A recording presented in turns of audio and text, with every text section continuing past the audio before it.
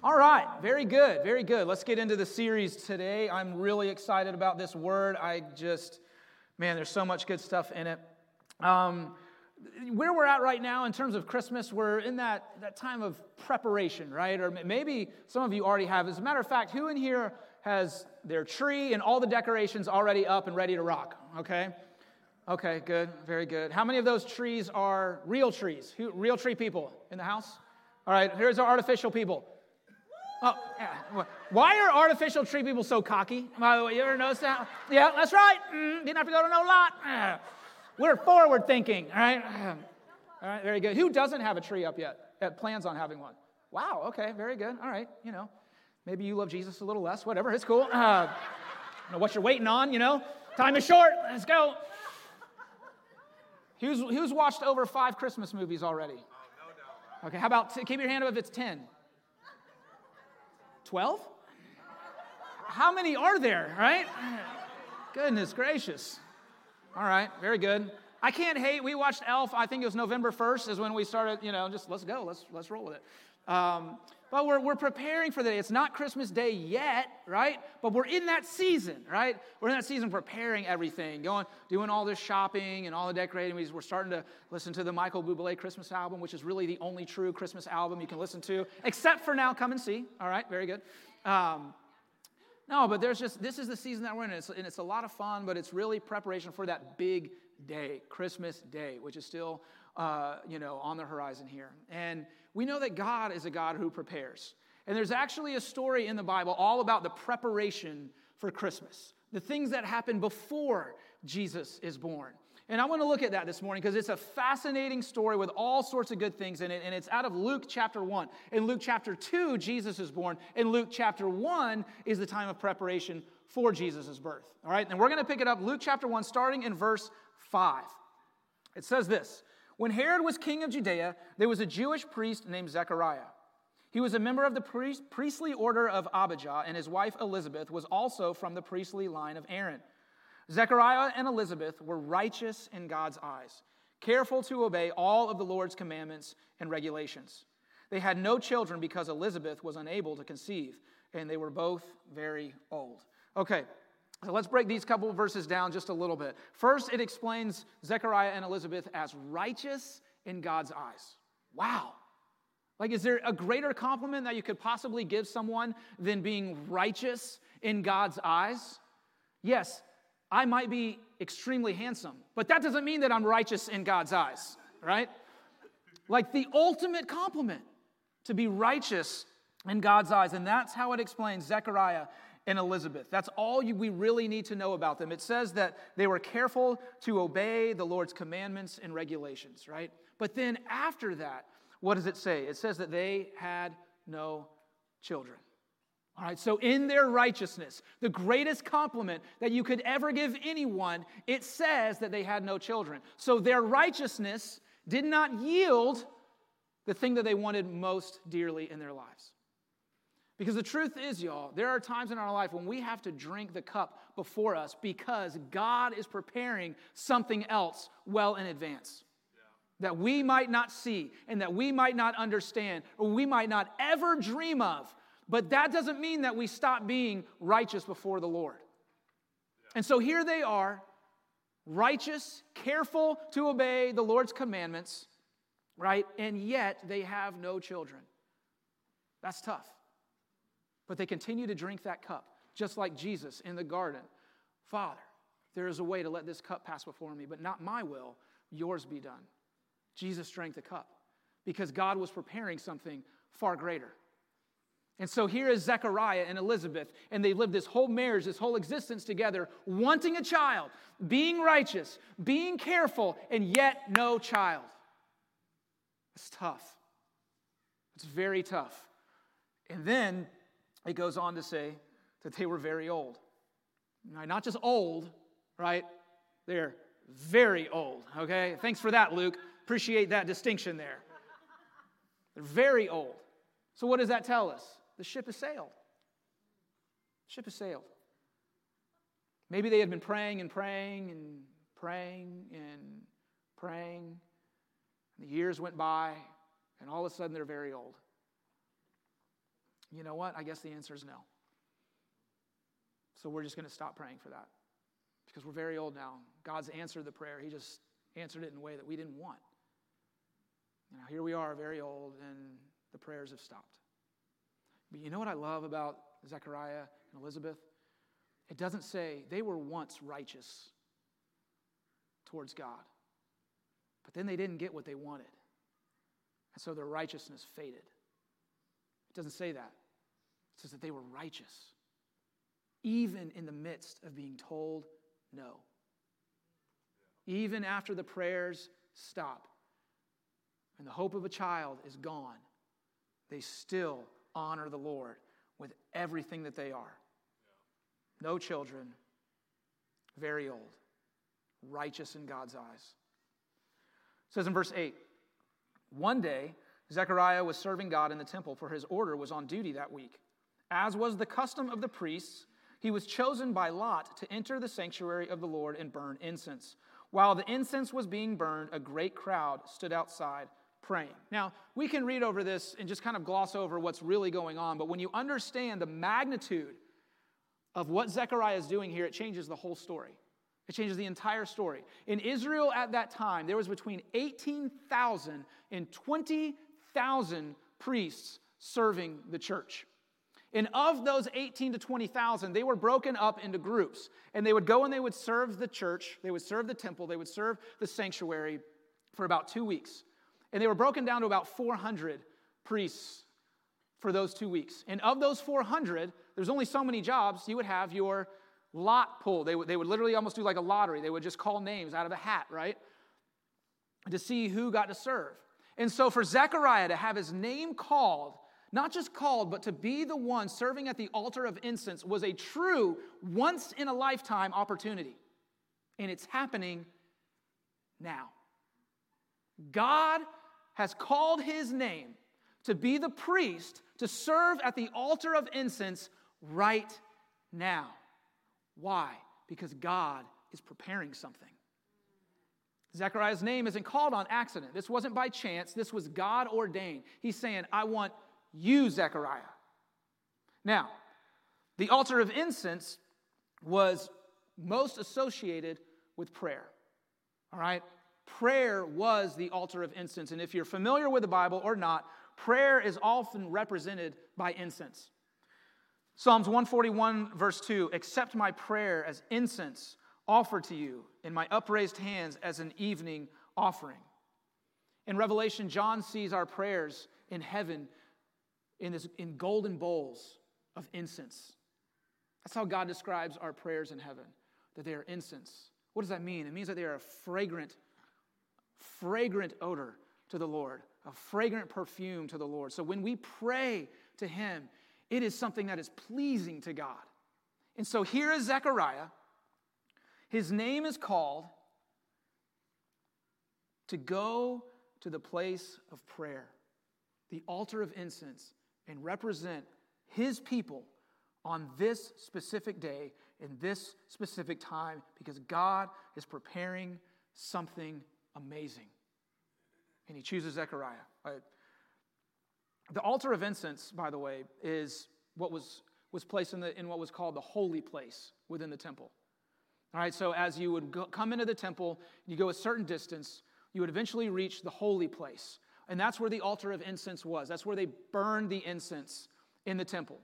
Just beyond that, there was a huge veil that separated the holy place, where Zechariah was, from the Holy of Holies, which is where God's presence was.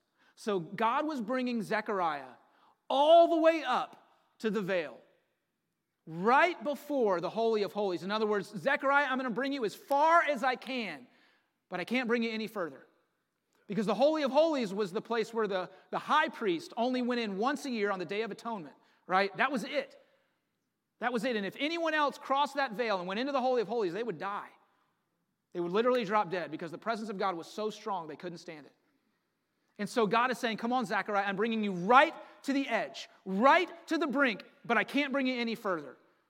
I'm going to have you in this place, this holy place where the altar of incense is, where prayer is all about, and I'm going to call that place the holy place. Think about that for a second, y'all. when we are on our knees, when we are praying to God, a lot of times with tears in our eyes, desperate as we can be, weak as we might be, God says, that's the holy place right there. That's the holy place. Not when we have our act together and we've done all these things and we've memorized 800 scriptures and we know all this and that. No. He says the holy place is when you're on your knees praying to me. That's what I desire. And that's the holy place. And after everything that Zechariah has been through in his life, he says, Zechariah, I'm calling your name and I want you in the holy place for this. I want you at the altar of incense. I've chosen you. It says in verse 11, while Zechariah was in the sanctuary, an angel of the Lord appeared to him, standing to the right of the incense altar. Zechariah was shaken and overwhelmed with fear when he saw him, but the angel said, don't be afraid, Zechariah. God has heard your prayer. All right, as priest, Zechariah is in that holy place representing his people, right? What do we learn right off the bat? Zechariah was righteous in God's eyes, all right? So as he's in this holy place praying, he's praying for the salvation of his people. He's praying for the coming king, the Messiah, right? He's praying on behalf of the nation of Israel. He's not in there going, God, while we're at it, I kind of have a stomach ache. Can you heal that, right? That's not what this is about. There's no personal prayers happening in this moment, right? And even if there were, he's very old. He's given up on those prayers. Maybe 10, 15, 20 years ago, he would have been tempted to pray for his wife, for a son, for a daughter, for a child, but that ship has sailed.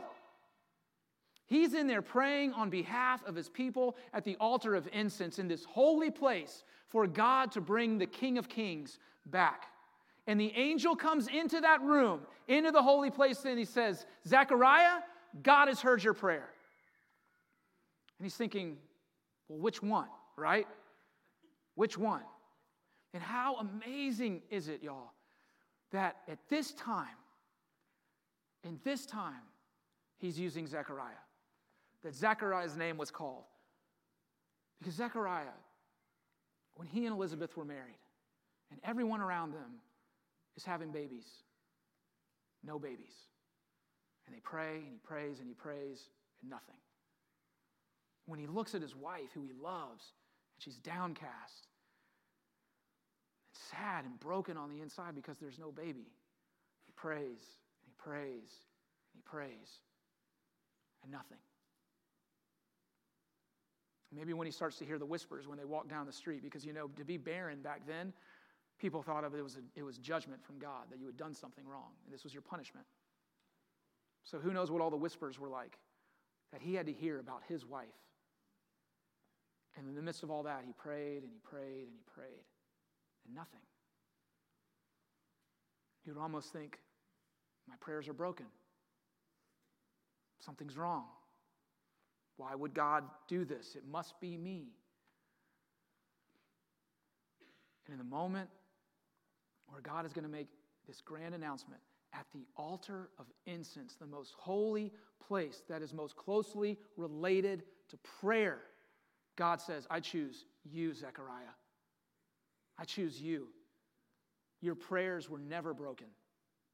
I heard every one of them. And I want to say to all of us in here, but specifically to some of us in here that need to hear this morning, listen to me closely. Just because your prayers are not answered in the way or the time that you want does not mean that your prayers are not incredibly valuable to God. Incredibly valuable to him. He called Zechariah, of all people, who probably thought, me? I prayed all the time and nothing happened. And you're going to call my name for the altar of incense to go into the most holy place? Surely there's got to be someone better. I know that person over there has an awesome testimony. Why don't you use them? God says, no, I want you. I heard your prayers. I heard your prayers. God has heard I love how it says when Gabriel tells him this, I heard your prayer, singular. Like I heard that one. I heard it.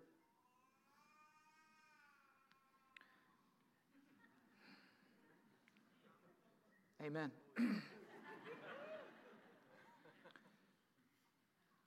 I think in those moments where Zechariah and Elizabeth were praying the years and years, that same prayer over and over, desperate as they were, I think God's heart broke for them during that time. He couldn't tell them why yet. Because I'm preparing something. Just trust me. I'm preparing something. Gabriel goes on to say, God has heard your prayer. Your wife, Elizabeth, will give you a son, and you are to name him John. Like, wait, what? That's not the prayer I thought you were talking about, Gabriel. Like, we gave up on that a while ago. I don't know if you read earlier in the verses, but we're very old, right? We're very old. You're talking about that prayer? We gave up on that a long time ago. He goes on to say in verse 14, you will have great joy and gladness. Makes you wonder what they had before, right? And many will rejoice at his birth, for he will be great in the eyes of the Lord. He must never touch wine or other alcoholic drinks. He will be filled with the Holy Spirit even before his birth. And he will turn many Israelites to the Lord, their God. Check this out in verse 17. He will be a man with the spirit and power of Elijah. He will prepare the people for the coming of the Lord. He will turn the hearts of the fathers to their children, and he will cause those who are rebellious to accept the wisdom of the godly. Zechariah said to the angel, how can I be sure this will happen? I am an old man now, and my wife is also well along in years. Then the angel said, I am Gabriel.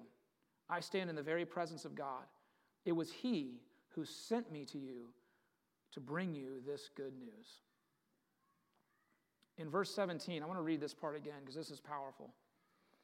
It says, he will be a man with the spirit and the power of Elijah. He will prepare the people for the coming of the Lord and will turn the hearts of the fathers to their children. Okay, this isn't in your notes. But in Malachi chapter 4, starting in verse 5 and 6, Malachi is the last book of the Old Testament. Chapter 4 is the last chapter of the last book of the Old Testament. And verses 5 and 6 are the last verses of the last chapter of the last book of the Old Testament. And it says this, see, I will send the prophet Elijah to you before that great and dreadful day of the Lord comes. He will turn the hearts of the parents to their children and the hearts of the children to their parents. Gabriel is telling him what you heard 400 years ago, the last words of the Old Testament, I am telling are going to be fulfilled through your son. 400 years of silence after it's written in Malachi. Nothing. And then, bam, the Holy of Holies. That holy place that Zechariah is in, Gabriel appears and says, oh yeah, you know those verses that were written all those years ago? That, trust me, Zechariah is familiar with. Those are going to be fulfilled through your son, John. God heard your prayer. He was preparing something. He was preparing something. And there's no way he could have told you up until this moment. And see, y'all, here's the thing. The human condition, how we are built, we cannot fathom the things of heaven. We can't. They're too big. That's why we are rocked to our core when we experience heavenly things. When we encounter a move of the Holy Spirit, right? When we're caught up in worship, or when we see someone get saved or baptized, it wrecks us because it's not something we could ever do ourselves. It is a gift from heaven because they are heavenly things. And Zechariah, when he hears this, he is wrecked to his core because this is a heavenly thing that Gabriel is telling him. And he can't fathom it. He's saying it's going to happen through your son. You're going to call him John. This is a heavenly moment. And you want to know why you had to drink that cup for all those years, praying those prayers over and over, and you heard nothing, you heard no, and you stopped praying is because God was preparing something that was so far beyond your understanding that you wouldn't have been able to get it. But I had to bring you into this holy place. I had to have you burn the incense, and I had to come as an angel here before you, just me and you, nobody else, to tell you this amazing heavenly truth. That's what it takes in this holy place. Thank you, Jesus. But Zechariah doubts. And when we doubt, y'all, it's broken up like this. Just like the scripture says. It's broken up like this. I am an old man versus I am Gabriel. Or I am a priest who can go to the holy place but no further versus I stand in the very presence of God. We have our understanding, our limited understanding of who we are versus heavenly things. Yeah. And when we pit ourselves versus heavenly things win every time. God's plan wins every time. And we have to release our understanding in those moments when God just seems too good, when the timing just seems that off, right? I couldn't have just heard that the way I heard it. Say, wait a second, that's a heavenly thing. That's a heavenly thing. Zechariah in the holy place as a priest is encountered by Gabriel. He's like, I'm old.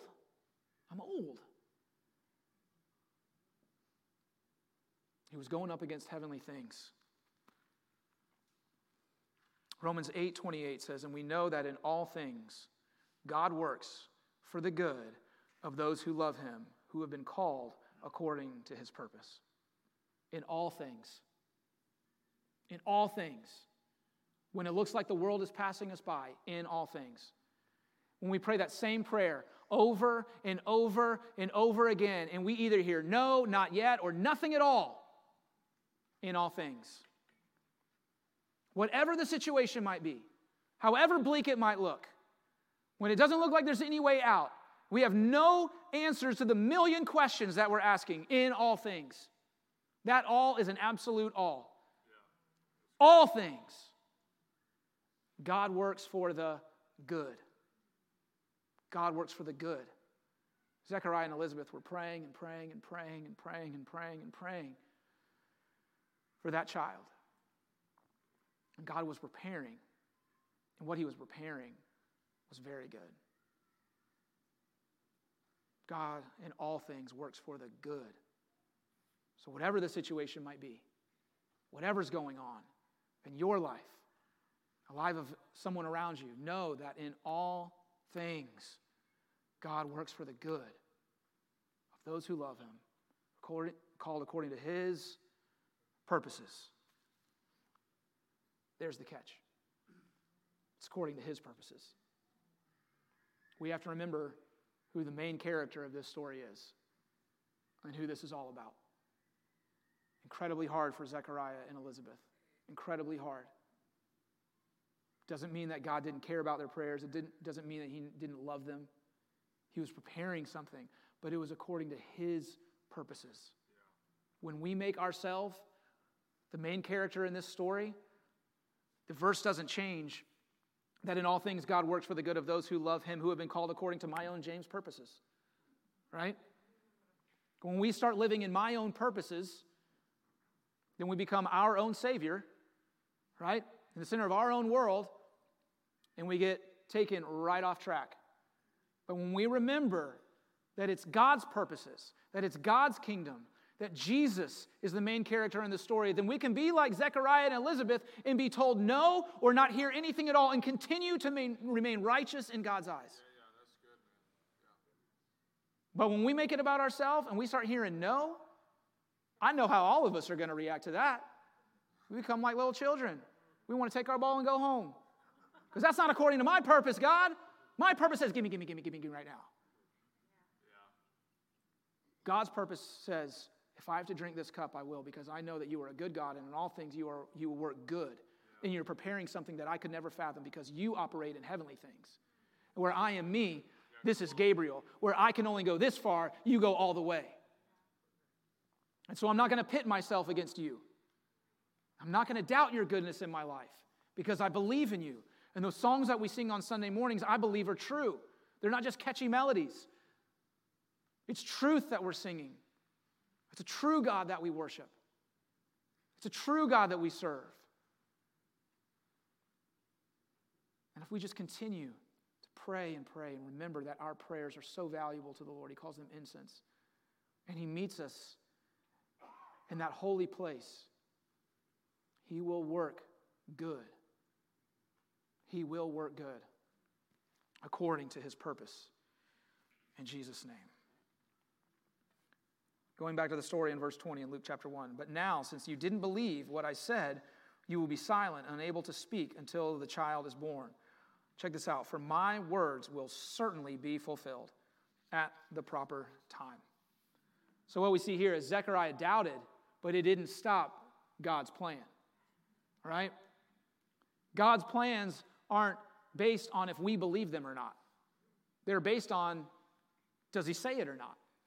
The difference is Zechariah wasn't able to shout it from the rooftops. Can you imagine this amazing news? And he wasn't able to come out and be like, I'm going to have a son, right? It's going to happen. He didn't get to say that. He doubted. So it was just, he was silenced. But you best believe when his voice came back, he was shouting. And his voice did come back. God is merciful. God is gracious. He is forgiving. And He teaches us in those times. But he didn't in that moment get to shout it from the rooftops because he doubted. He pitted himself against heavenly things. It says in verse 21, meanwhile the people were waiting for Zechariah to come out of the sanctuary, wondering why he was taking so long. When he finally did come out, he couldn't speak to them. Then they realized from his gestures and his silence that he must have seen a vision in the sanctuary. When Zechariah, I love that, he's like playing charades. Verse 23, when Zechariah's week of service in the temple was over, he returned home. Soon afterward, his wife Elizabeth became pregnant and went into seclusion for 5 months. How kind the Lord is, she exclaimed. He has taken away my disgrace of having no children. I don't have the band come back up, but I think in this moment where Elizabeth says this, how kind the Lord is. He has taken away my disgrace of having no children. Like what joy the Lord must have felt in this time. You know, having to say no to all those prayers of a child before, knowing he was preparing something, knowing that the time was coming, but he couldn't tell them. They weren't in the know yet. And then all of a sudden, it's like Zechariah's name is called. Oh, we're getting close. He goes into the most holy place. He lights the incense. Gabriel appears. And it's like the secret's finally out. I can tell you. And then Elizabeth finds out. Oh, I know the Lord rejoiced in that moment. I know the Lord rejoiced because I think more than anyone else on the planet, God wanted to reveal this to them. Righteous in God's eyes, careful to obey His commandments. Oh, here you go, Zechariah. Here you go, Elizabeth. It was never a no. I was just preparing something so much greater. But I called your name on purpose. And through you and your son, I'm going to fulfill a prophecy 400 years old. And from now till when Jesus comes back, people are going to know the name of your son. They're going to know your names. I cared about your prayers, and I care about them now. And I heard everyone. And now's the time. I was preparing something, but that time of preparation is over. And here he comes, your son, John. Hebrews 4, starting in verse 13, says, nothing in all creation is hidden from God's sight. Everything is uncovered and laid bare before the eyes of him to whom we must give account. Every tear, every lonely night, all the frustration and the hurt is laid bare before the Lord. He sees it all. He's not going, I didn't know that. I didn't know they were struggling like that. He sees it all. And then it says in verse 14, therefore, since we have a great high priest who has ascended into heaven, Jesus, the Son of God, let us hold firmly to the faith we profess. For we do not have a high priest who is unable to empathize with our weaknesses, But we have one who has been tempted in every way, just as we are, yet he did not sin. Let us then approach God's throne of grace with confidence, so that we may receive mercy and find grace to help us in our time of need. See, the miracle of Jesus is that there is no stopping point anymore. Zechariah could only go to that one spot, the holy place, but then there was the veil, and then there was the Holy of Holies. And he could go no further. But Jesus, our great high priest, was born as a baby, leaving heaven to become the very creation that he created. He said, I'm going to live on this earth for the sole purpose of dying. We avoid death like crazy. Jesus came for the purpose of death, so that that veil could be removed forever, and that we can go into the Holy of Holies and have relationship with Jesus, so that there is no this far but no further. It's come and see. Come and see your Savior. Come and see the King of Kings. Get on your knees in that holy place. And it's not a temple anymore. It can be in your living room, in your bedroom, in your car, right up here at the altar, by the way. And that is your most holy place, because your prayers matter to me. And you can come with confidence as you approach this throne of grace. Not worried because you don't qualify, because your name wasn't called, because you don't have the rank or anything like that. We come with confidence because Jesus left heaven, was born a baby, and lived life here on earth for the sole purpose to die on a cross and be resurrected 3 days later so that we could call him Savior and Lord, and understand that it's not about what we do. It's not about earning salvation. It's that the Savior came for us and did it all for us. And I believe there's many of us in here who've grown really weary praying the same prayer over and over. And you've either heard no or you haven't heard anything at all. And I want to say to all of us in here, if that's you, know that God is a God who prepares and moves and acts. He is forward moving. He doesn't sit still. And your prayers matter so much to him. They matter so much to him. He has heard every single one of them. He's heard every single one of them. And he's counted every tear. And it's all laid before him. And I want you to know right now, I feel like the Lord's telling me this right now. He's proud of you. And he loves you so much. And as you continue to go to that holy place and pray those prayers, you are righteous in his eyes. You're righteous in his eyes. He loves you so much. I want to close this morning by having a time of prayer. So let's stand up. We could have Sal and Carmela if you could come up. Valerie, Kyle, Dawn, Joanne, Hannah, and Rushton if y'all could come. We want to stand with you in agreement and pray with you. If you're fighting just discouragement, you're just kind of ready to give up on it. You're kind of in that the ship has sailed mentality, or whatever it might be. We want to stand with you in agreement and pray with you in the holy place, in this altar, where I know that incense rises into heaven and fills those golden bowls, and the Lord cherishes them.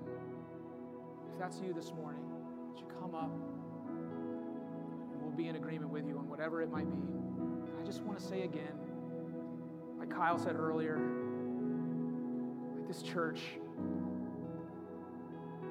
we want to stand with you. And we do not care. This is not an admission of anything except that you're human. Let us stand with you and encourage you. Speak truth into your life. You need that from other people. A lot of times we try and give our own little pep talks and it just gets old. You need someone else to say it. So If that's you this morning, if you're fighting discouragement, you've gotten weary in doing good, you're just tired, you're at your end, come on up. If you need prayer for anything at all, please come up, whatever it might be. We're going to enter back into worship, and if that's you, here we are. You came to church for something, right? Here we are. So, Father, thank you, Jesus, that you've made a way for us to approach you all the time. There is no veil anymore. There is no separation. We can enter right in. Your word says with confidence, with boldness, we approach your throne. And God, I just pray right now over all those in here that feel like Zechariah and Elizabeth, maybe forgotten or just tired, or it's past, the moment is past. God, that you would strengthen them, encourage them, remind them that you see them, that you've heard every prayer, and that you are moving, and that in all things you're working good according to your purposes. Thank you, Jesus, that you came and you were born here on earth as a man so that you could say freely, come and see me. I'm right here for you. Thank you, Jesus. Let's worship.